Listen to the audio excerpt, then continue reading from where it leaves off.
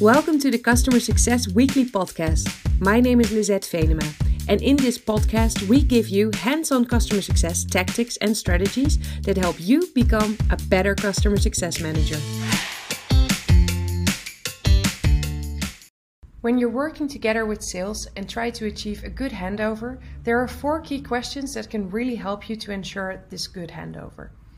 As a first question, I always like to ask the sales team, what pains is this customer trying to resolve?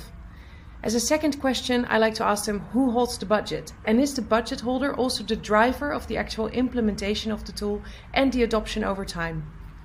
As a third question, I like to ask them what success looks like for this particular customer. And as a roundup question, a fourth one, I ask them what competitors did they also look at and what made them choose us over the competitors. If your sales rep or account executive does not know the answers to these questions, I would hand it back to them and make sure they find out to ensure a good onboarding and a healthy adoption process.